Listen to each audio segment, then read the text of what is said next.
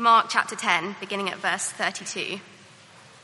They were on their way up to Jerusalem, with Jesus leading the way, and the disciples were astonished, while those who followed were afraid. Again, he took the 12 aside and told them what was going to happen to him. "We are going up to Jerusalem," he said, "and the Son of Man will be delivered over to the chief priests and the teachers of the law. They will condemn him to death, and he will hand them over to the Gentiles, who will mock him and spit on him, flog him and kill him.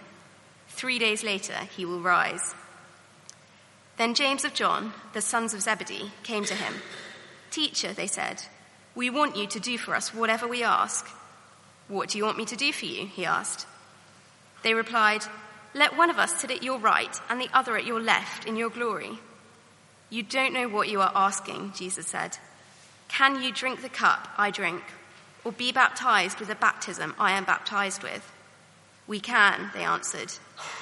Jesus said to them, "You will drink the cup I drink and be baptized with the baptism I am baptized with. But to sit at my right or left is not for me to grant. These places belong to those for whom they have been prepared." When the 10 heard about this, they became indignant with James and John. Jesus called them together and said, "You know that those who are regarded as rulers of the Gentiles lord it over them, and their high officials exercise authority over them. Not so with you. Instead, whoever wants to be great among you must be your servant, and whoever wants to be first must be slave of all. For even the Son of Man did not come to be served, but to serve, and to give his life as a ransom for many." This is God's word. Good evening, everybody. My name's Phil. I'm one of the assistant ministers here. If you're here with us for the first time, it's great to have you here. We're sparse in number tonight, a number of people out enjoying holidays in August, which is a great thing. But we have a very, very important passage to look at. And so I hope you will enjoy the privilege of digging into Mark 10 with us tonight. Do keep that page in the Bible open. Let's pray and we'll get started. Our Father God, we pray as you challenge our heart attitudes tonight that we would not be hard people. We would not be people who make excuses, but that we would trust that you know best and that your ways are ways of life and freedom. Amen. I guess it would be no surprise to state that we live in probably the most narcissistic culture certainly this country has ever known. We are the generation that created the word selfie. I mean, that should tell you everything you need to know right there. The selfie sticks, selfies. We are a generation whose morality is what seems right to me. We're a generation whose obsession is my identity. We are so turned in on ourselves. The great growth companies of the internet are Instagram, Facebook, and Snapchat, all about me and portraying myself to the world. Deep down, the truth is that all of us act and think an awful lot of the time as if I am particularly special and really I am at the center of things. If you don't believe me, do what I've done this summer. Travel on a budget airline. Have you noticed if you do it, everybody else on the flight is awful. They are just awful. They are so selfish. Have you? It can't just be me. I mean, you get to indulge the very British thing of the indignant stare and the tut. If you're passive aggressive, it's just wonderful. You get to it just all comes flowing out.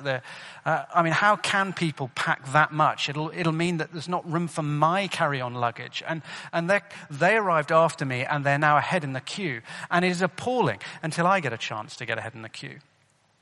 But that's different because I need to get onto the plane I've always got an excuse why it's all right for me to behave like that. I expect everybody else to obey the rules of the queue in a very British way, but I'm a special case. I'm not queue barging. It's just that I need to get to the front because I get airsick and so I need to get this particular... Everybody else needs to obey the luggage limits because otherwise there won't be room for the bags and the thing. But it's different with me. It's just I've got to get off the plane quickly, so I couldn't put it in the hole. It's always different for me. We're always somehow making excuses for ourselves. We like basically to put ourselves at the center of the universe. And my needs and my wants are at the heart of what happens. And my decisions revolve around those things, my needs and my wants.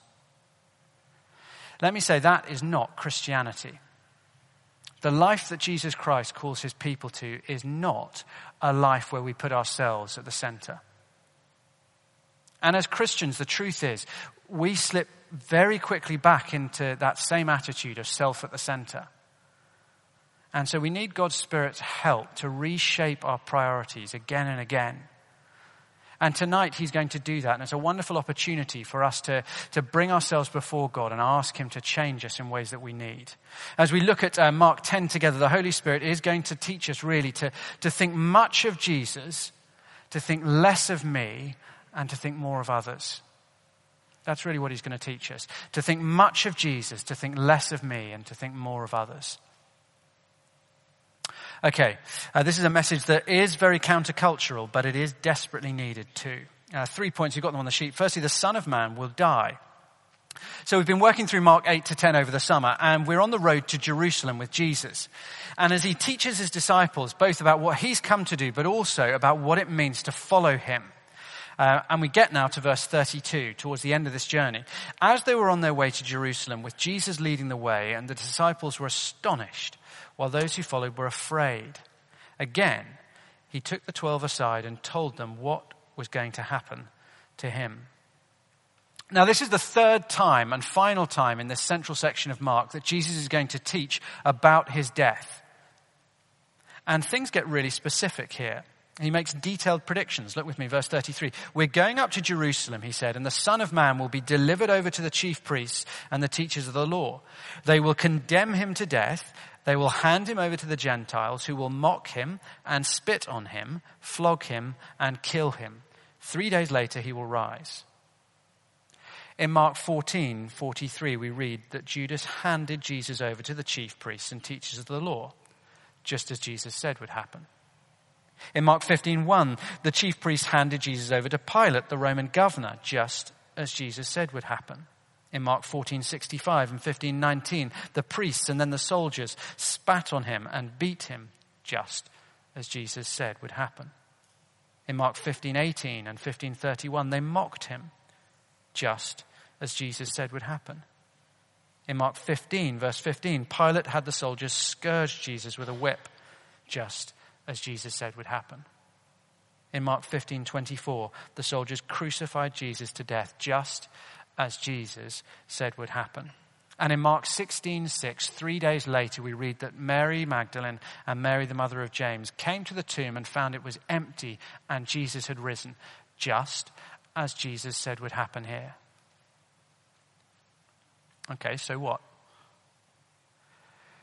What that means, basically, fundamentally, is we need to listen to Jesus to understand his death. It is a career-ending tackle for the I like to think approach that we so often adopt with Jesus and the meaning of his death. You know, I like to think Jesus was a great social reformer. I like to think that Jesus was a moral teacher who was ahead of his time, or Jesus was a great guru of life. I like to think. I don't get to like to think with Jesus. I'm not free to come up with my own way of understanding him that I feel comfortable with. Because if he is able to predict with this precision and accuracy what would happen to him, well then when he explains why it will happen to him, I need to listen to his explanation. The man who can predict accurately what will happen to him is the man who has the authority to tell us why it will happen and what it will mean. And that's what he now goes on to do. And these verses have enormous significance for you and for me. As secondly, we learn the Son of Man will die as a ransom for many. Verse 35, then James and John, the sons of Zebedee, came to him. Teacher, they said, we want you to do for us whatever we ask. Is that not the most crass verse you've read in a long, long time? Look, God, I would very much like you to do what I ask. I'm really not very interested in your input in, how things should go. I'd just like you to just do what I say. Are we good? I mean, can you imagine? Except, isn't that exactly what we do? when I pray, and rather than first reading the promises of the Bible and the priorities of the Bible and trying to pray in the light of that, I simply bring God my shopping list. Say, God, please would you do this? God, please can I have that? God, please would you stop this? Effectively, I'm saying, God, please would you do whatever I ask? That's why the healthiest pattern for prayer is actually to start by reading the Bible and to allow God's words to shape my words to God. It stops me from behaving like James and John when I do that. Your will be done. And what is it that James and John asked? Well, verse 36 tells us. What do you want me to do for you, he asked. They replied, let one of us sit at your right and the other at your left in glory. Now, before we jump down their throat for this appalling thing, they have got further than the other 10. They have half got it. They have at least got to the stage where they've worked out, okay, Jesus, you've said you're going to die, but you have said you're then going to reign in glory. And the others are still confused about that, but these guys have twigged, oh, you really are going to reign in glory and it's going to be amazing. And what do they do with their wonderful theological insight? They call shotgun on the thrones either side. Yeah, great, wonderful. How valuable their theological education has proved. If Jesus is going to reign as God's eternal king, then, oh, well, somebody's got to be his number two. That'll be me. And I wonder whether Jesus' response in verse 38 is not also God's response to us when we pray those, please do whatever I ask, verse 35 prayers, as he says to them, you do not know what you are asking. Now, what Jesus does now is teach for the first time, not just the fact of his death, but the reason for it. What his death will achieve. So 3 times in Mark 8-10, he says, I have come to die. The Son of Man will die. I will die in Jerusalem. And now he explains why. He hints it in verse 38, and then he'll state it explicitly in verse 45. And what we'll get really are 3 words that unlock the cross for us, or 3 ideas that help us to see why God's glorious Savior, King the Messiah, would die.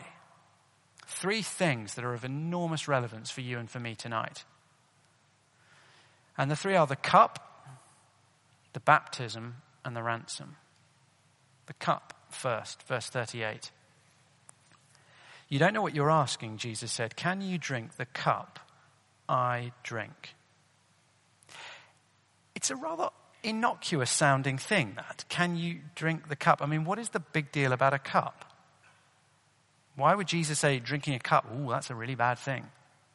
There are loads of cups in the Old Testament. If you just sort of flick through your Bible thinking maybe there's something in the Old Testament, there's loads of cups full of all sorts of wonderful things. But there is one particular cup in the Old Testament.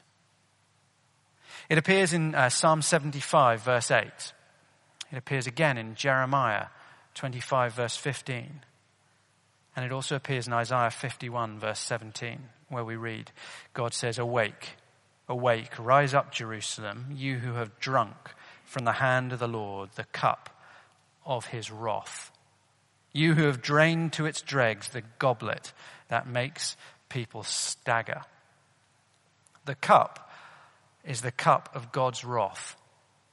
A picture of God's judgment on wickedness, drinking down God's unbearable punishment. That's what Jesus is talking about.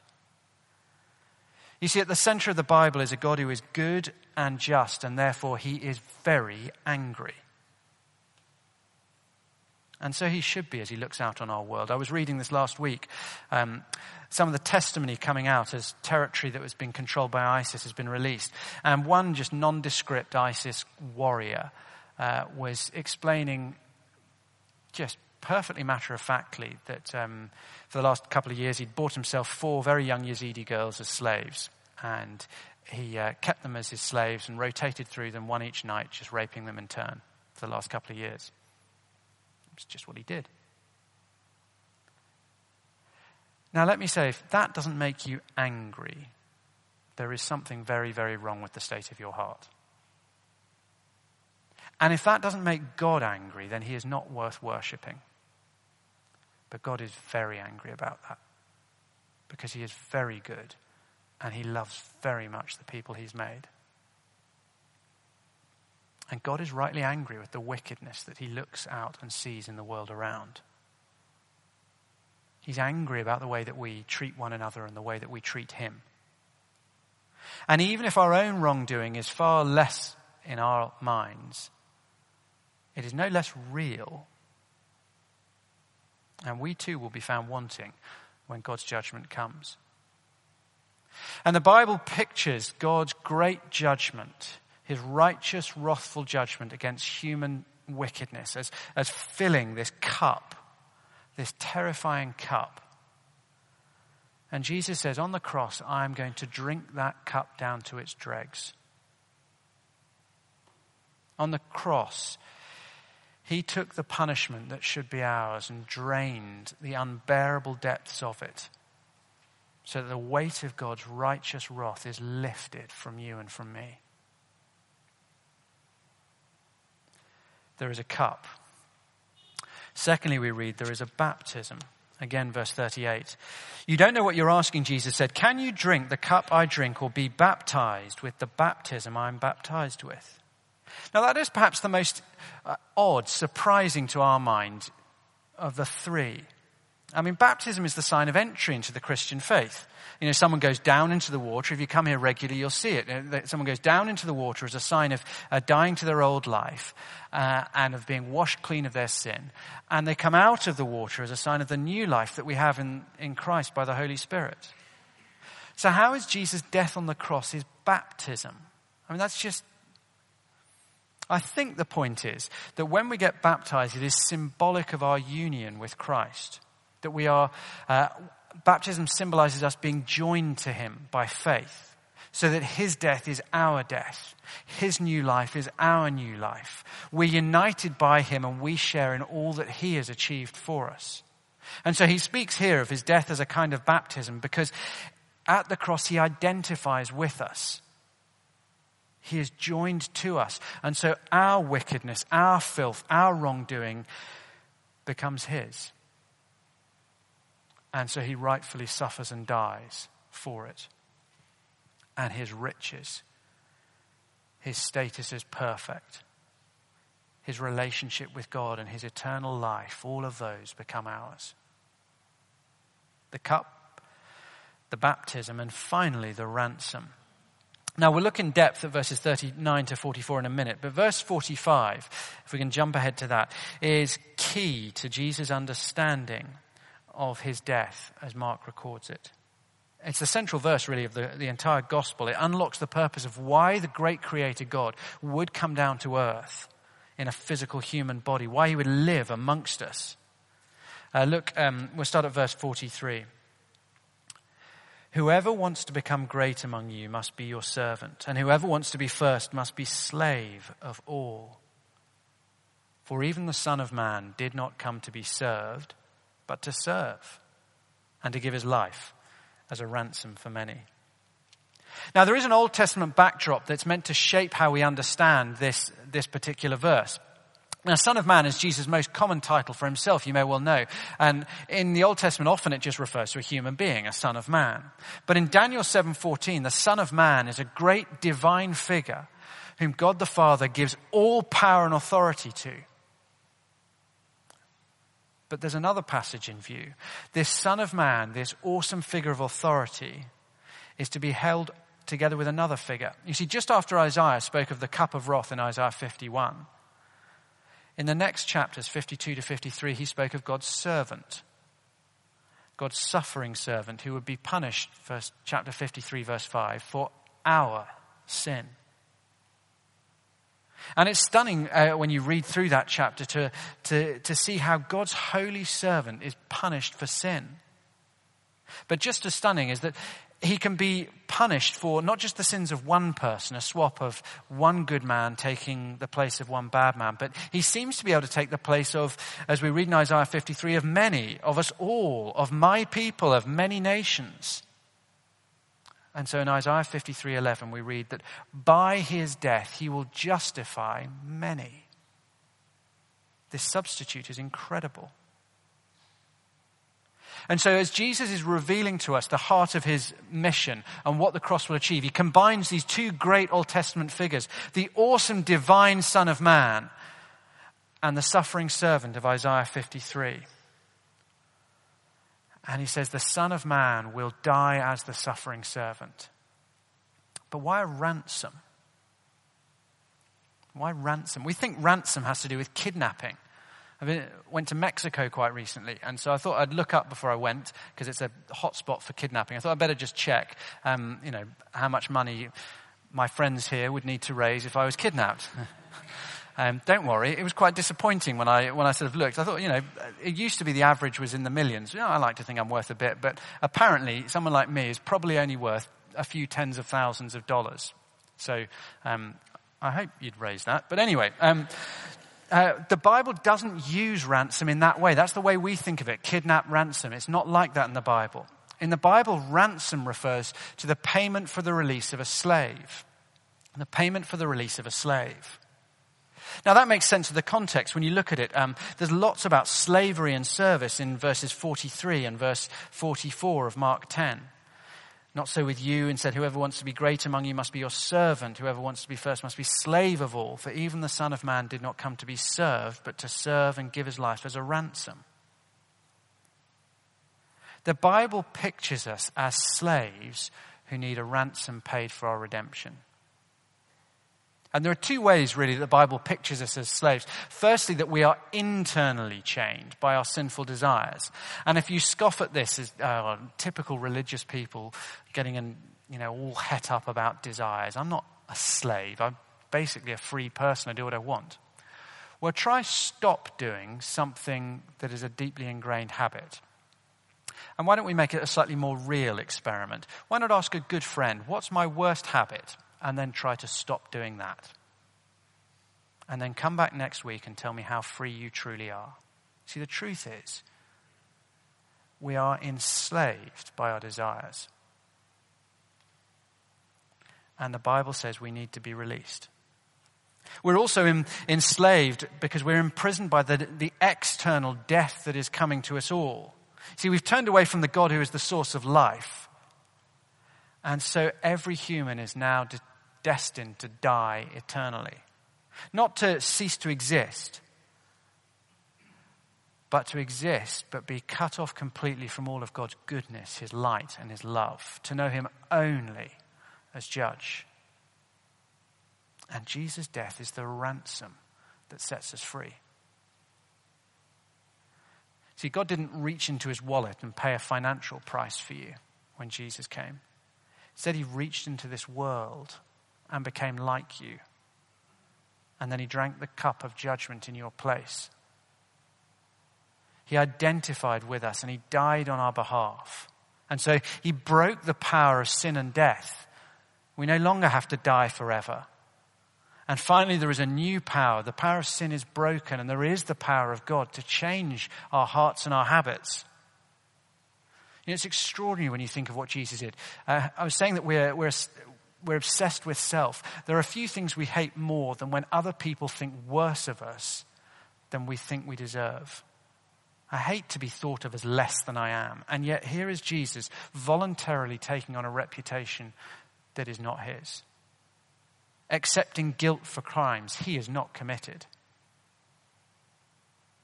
Willingly taking on the shame for perverse actions he has not done. And he's done it all voluntarily, willingly, so that you and I could be forgiven and free.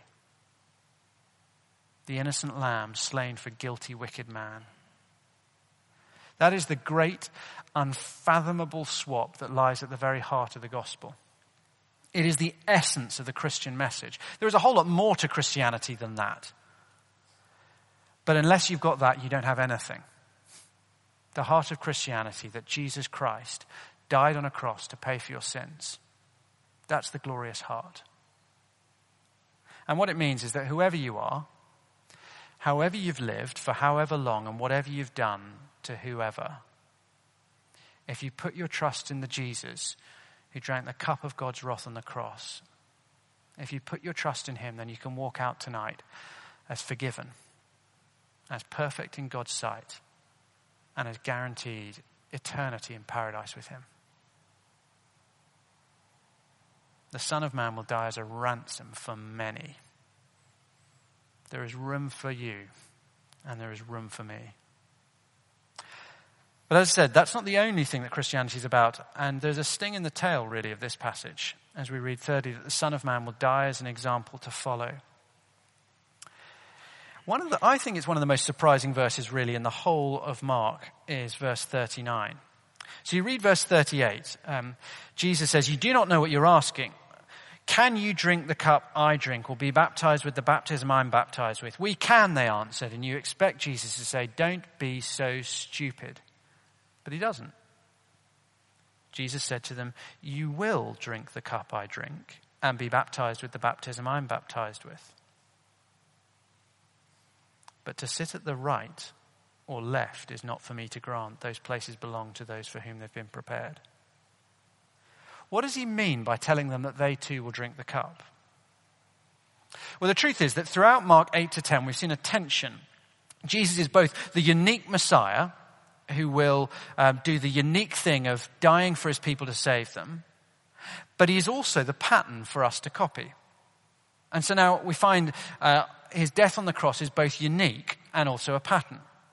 His death is unique in that Jesus is the only one who will die as a ransom for many. Nobody else can die for the sins of the world. Nobody else can die for your sins. There's no other perfect person who could step in and take our place. Only Jesus can do that. He is unique. His death is unique. His death is the only death that saves from sins. But his death on the cross is also a pattern of a life of self-sacrifice that all followers of Jesus are called to. All Christians, all followers of Jesus must walk the path of the cross. And so we should expect the normal life for us will be a cross-shaped life. The normal Christian life will feel like I'm bearing a cross.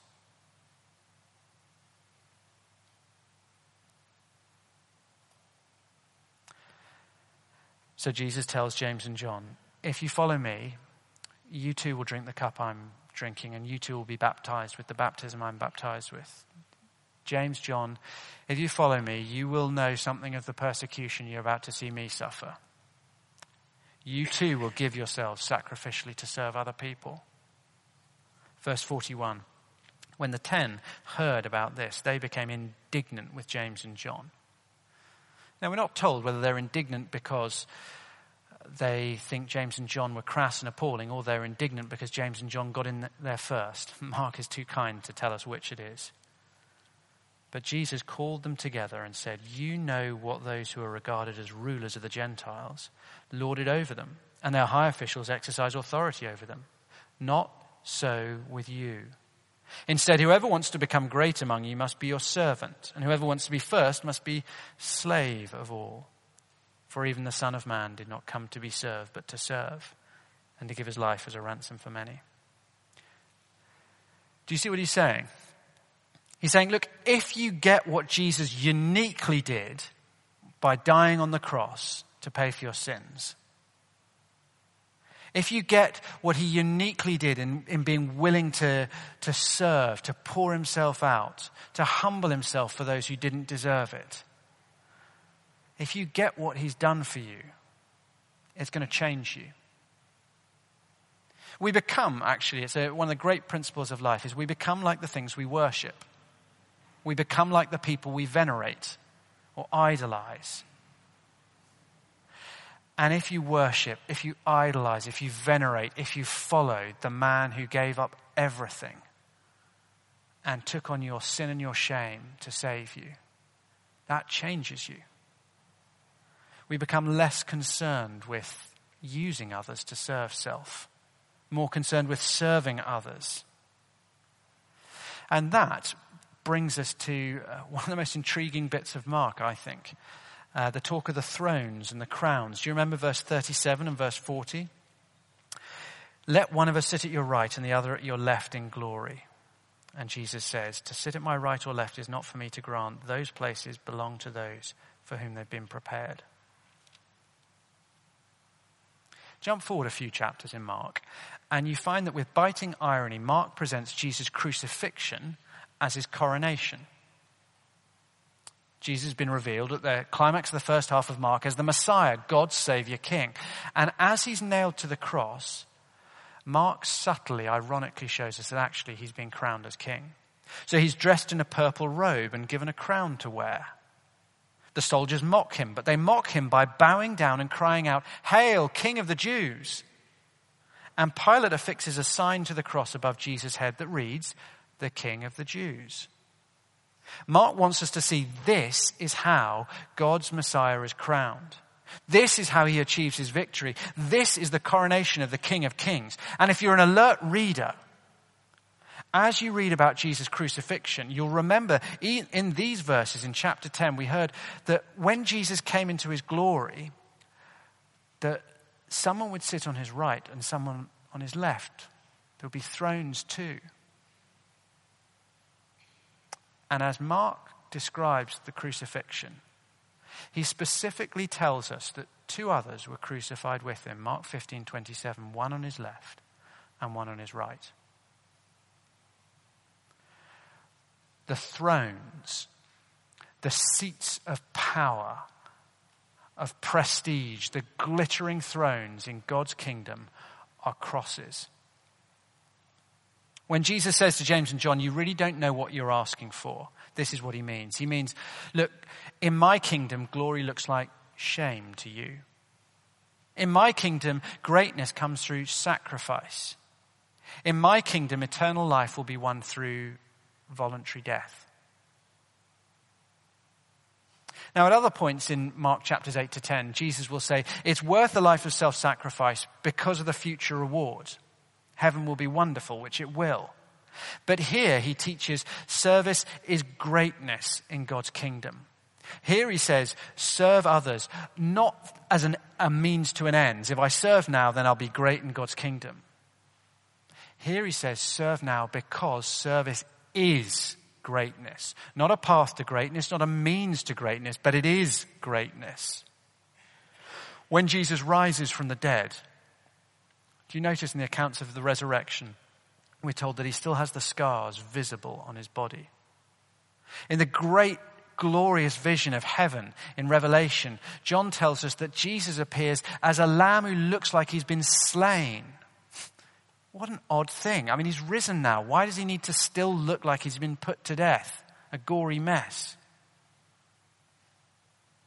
You see, Jesus' shameful death will not be forgotten in glory. It'll be the very heart of glory.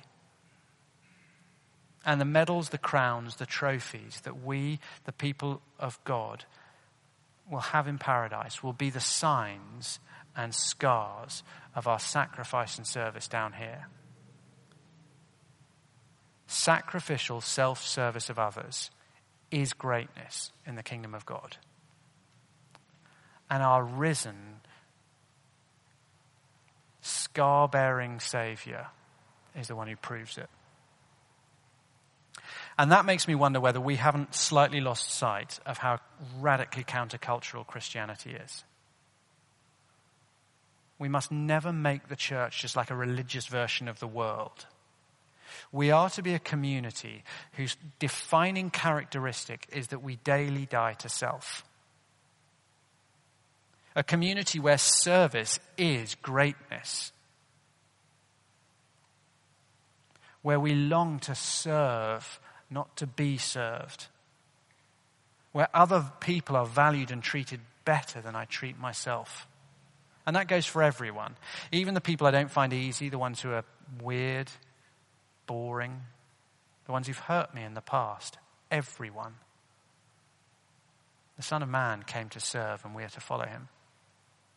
We're to value and serve others in the way we talk to each other, the attention we give, in the decision we make of who we talk to afterwards, of who we invite round to our homes, and who we go on holiday with. We are to be like Christ in these areas. And yes, that's very unreasonable. And yes, that's ridiculous. But so is Jesus coming to die for us. But in his kingdom, service is greatness. We're to love others more than we love self, need, or comfort. Francis Schaeffer said, the greatest apologetic for the church is love, how we love each other. And having been loved like this by Jesus, we ought to be marked as a community by a love that makes absolutely no sense. No sense at all. Unless Jesus Christ is Lord and unless he will one day return. Think much of Jesus. When you read what he has done for us in Mark 10, he is God. He came to die in your place for your salvation. And as you follow him, think much of Jesus, think less of yourself, and think more of others. Let's pray.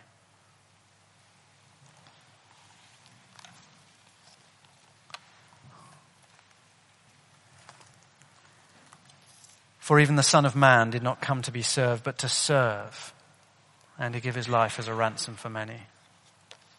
Our Father God, please would you help us with this unreasonable requirement. Please would you help us, first of all, to fix our eyes on the Lord Jesus. Help us to come to him, to turn to him, to receive healing and forgiveness and love from him.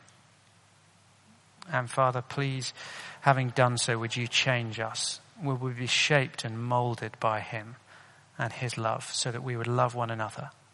Father, please would you give us less excuses in our own hearts for why we should not be the one to do the costly things.